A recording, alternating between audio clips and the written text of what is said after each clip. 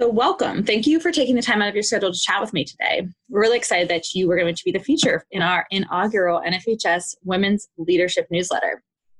In terms of leadership and service, your background speaks for itself, but tell me a little bit about it and how did you get your start? Well, my goodness, I'm happy to be here. My background in terms of how I got my start really goes back to when I was a student athlete and I also played the violin. So I was also involved with orchestra and clubs and things. And I just remember enjoying my high school experience so much and appreciating my teachers and coaches and the impact that they had on my life that I decided I wanted to become a teacher and a coach.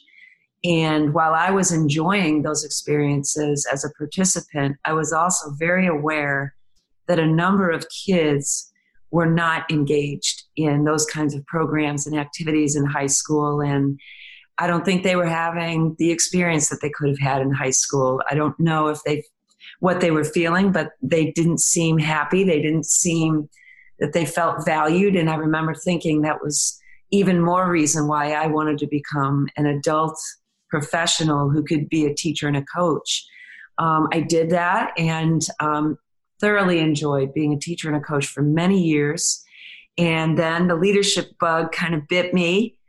So as I got my master's and subsequent degrees, I was able to assume the role of an athletic director in a high school for a little while, and then went into school administration. I became a middle school assistant principal and then a high school principal for many years. And while I was doing that, I was also very involved with our state association, which was both principals and athletics and activities. Did a lot of things for them. And one day I was on my way there. I arrived at the office to chair the sportsmanship committee meeting. And my predecessor at the office called me into his office at the time. And he said he wanted to speak with me. And he was a man of few words. So I was a little nervous about what he wanted to speak about.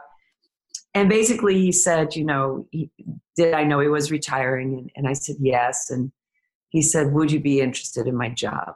So I was absolutely flattered and was able to go through the process and become the executive director in Connecticut for 8 years. While I was doing that, I was all the while still involved with the USOC at the time, with USA Field Hockey and with national work with the National AFERD organization at the time.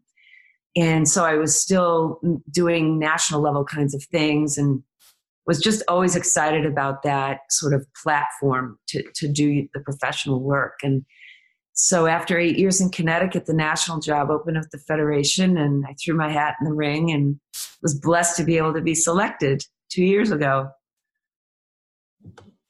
You talked about teachers and coaches along your way. Who would you say was your inspiration? Well, certainly my teachers and coaches, and there were many. But my greatest role model is actually still my best friend.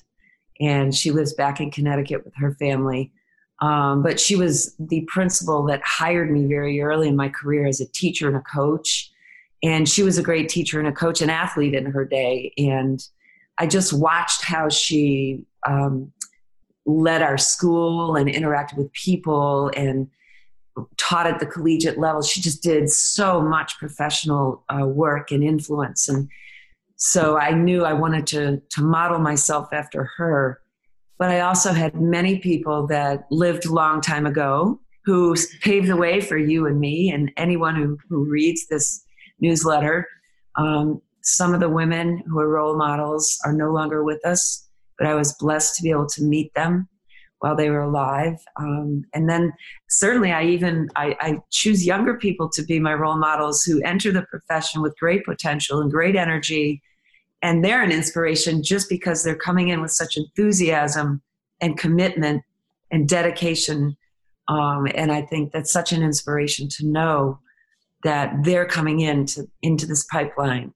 So role models are past, present, and future. How important do you think it is for females to have other female mentors along their journey to help them get where they're going? It's extremely important.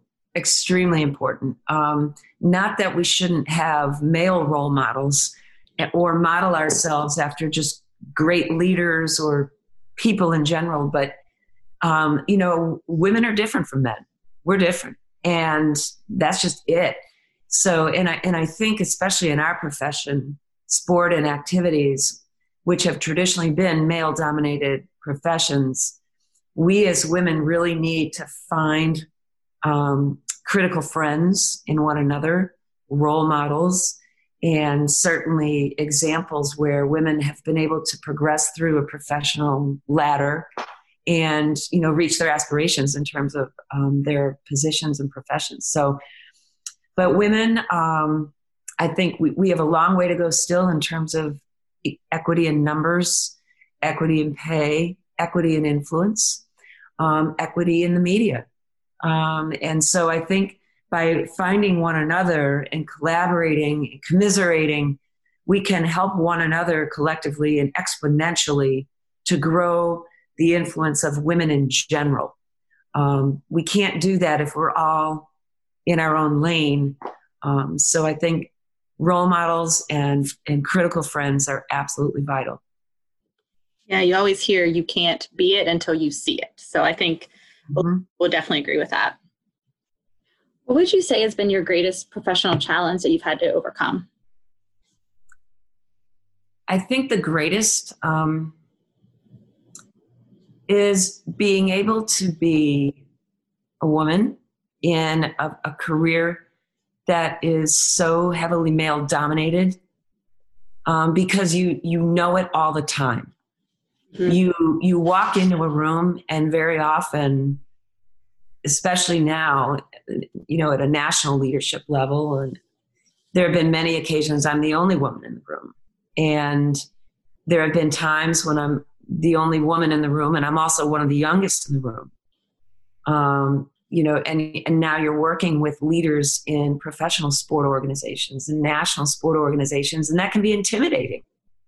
So I have to always tell myself to walk in, be graceful, be warm, be a listener. Don't be afraid to ask questions. And don't be afraid to remember how you got here and the work that you did to get here and the sleep that you lost to get here. And that, you influence people yourself. You can offer things. And the most important thing we can offer is genuinely who we are.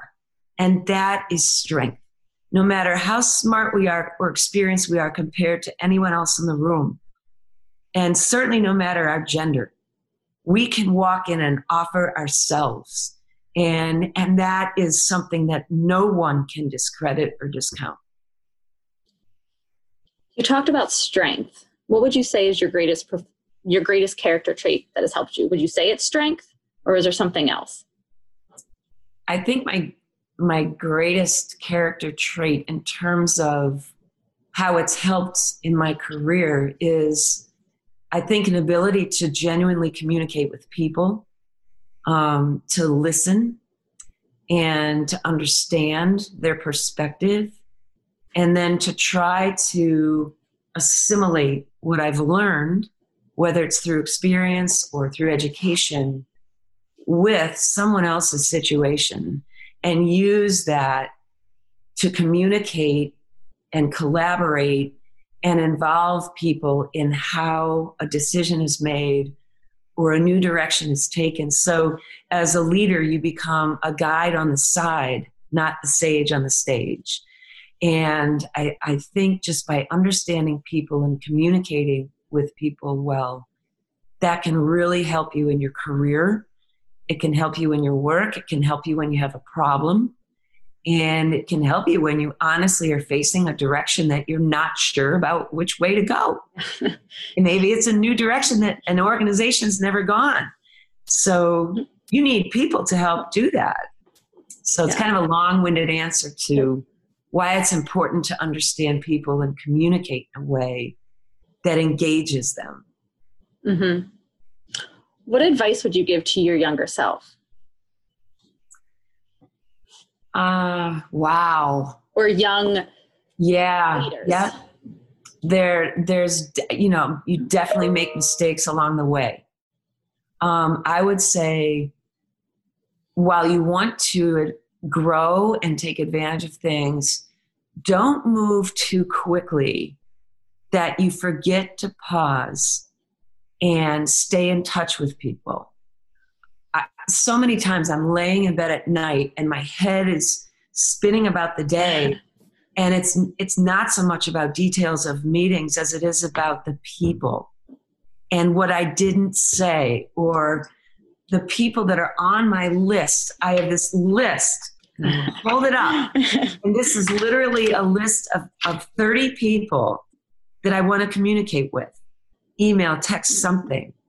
Pay attention to that list, because those relationships are more valuable than gold.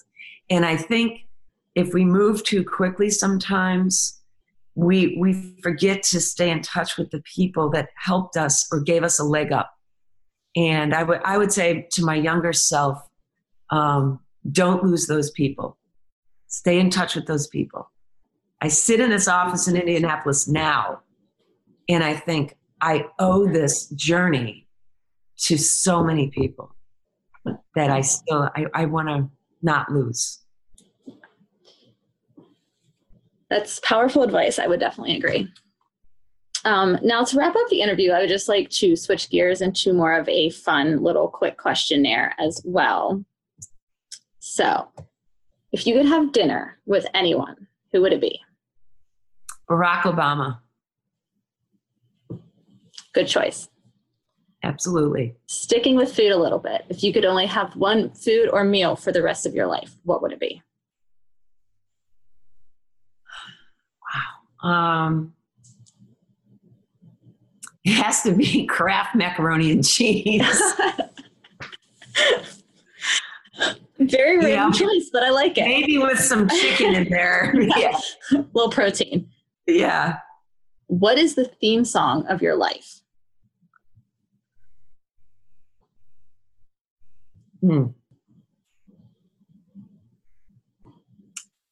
It's a great question. Yeah, I think that one would stump me a little bit. It would, oh boy.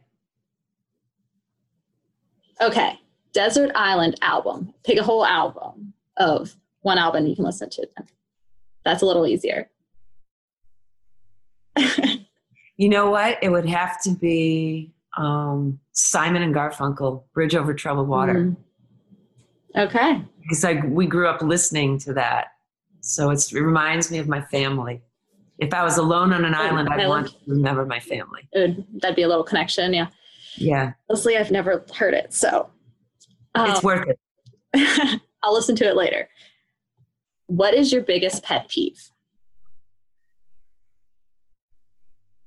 I think it's being with people that don't take the time to listen to other people or pay attention to other people. It's being with people that are very much about themselves. And you can tell they're just not interested in embracing this opportunity to make new friends, to learn, and to value someone else's experience. That's what really gets me, is self-centered people. I would agree with that. So this is an odd year to be asking this question, but what is one thing you'd like to cross off your bucket list this year?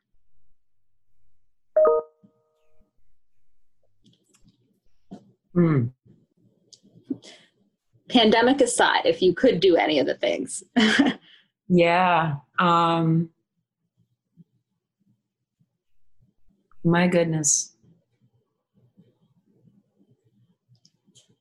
That's a great question, because I feel like I've been able to do so many things in life.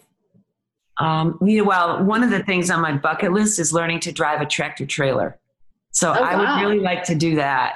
It may not seem like a big thing on a list, but I grew up until 8th grade on a farm. So I've always been we learned to drive tractors and things when I was a kid. And I've always wanted to drive the biggest thing you could drive. Tractor trailer. Tractor trailer. Yeah. Yeah. Okay. 2 more questions. What is your spirit animal? Horse. I guess I should have seen that one coming. Yes. What 3 words would you most want people to use to describe you?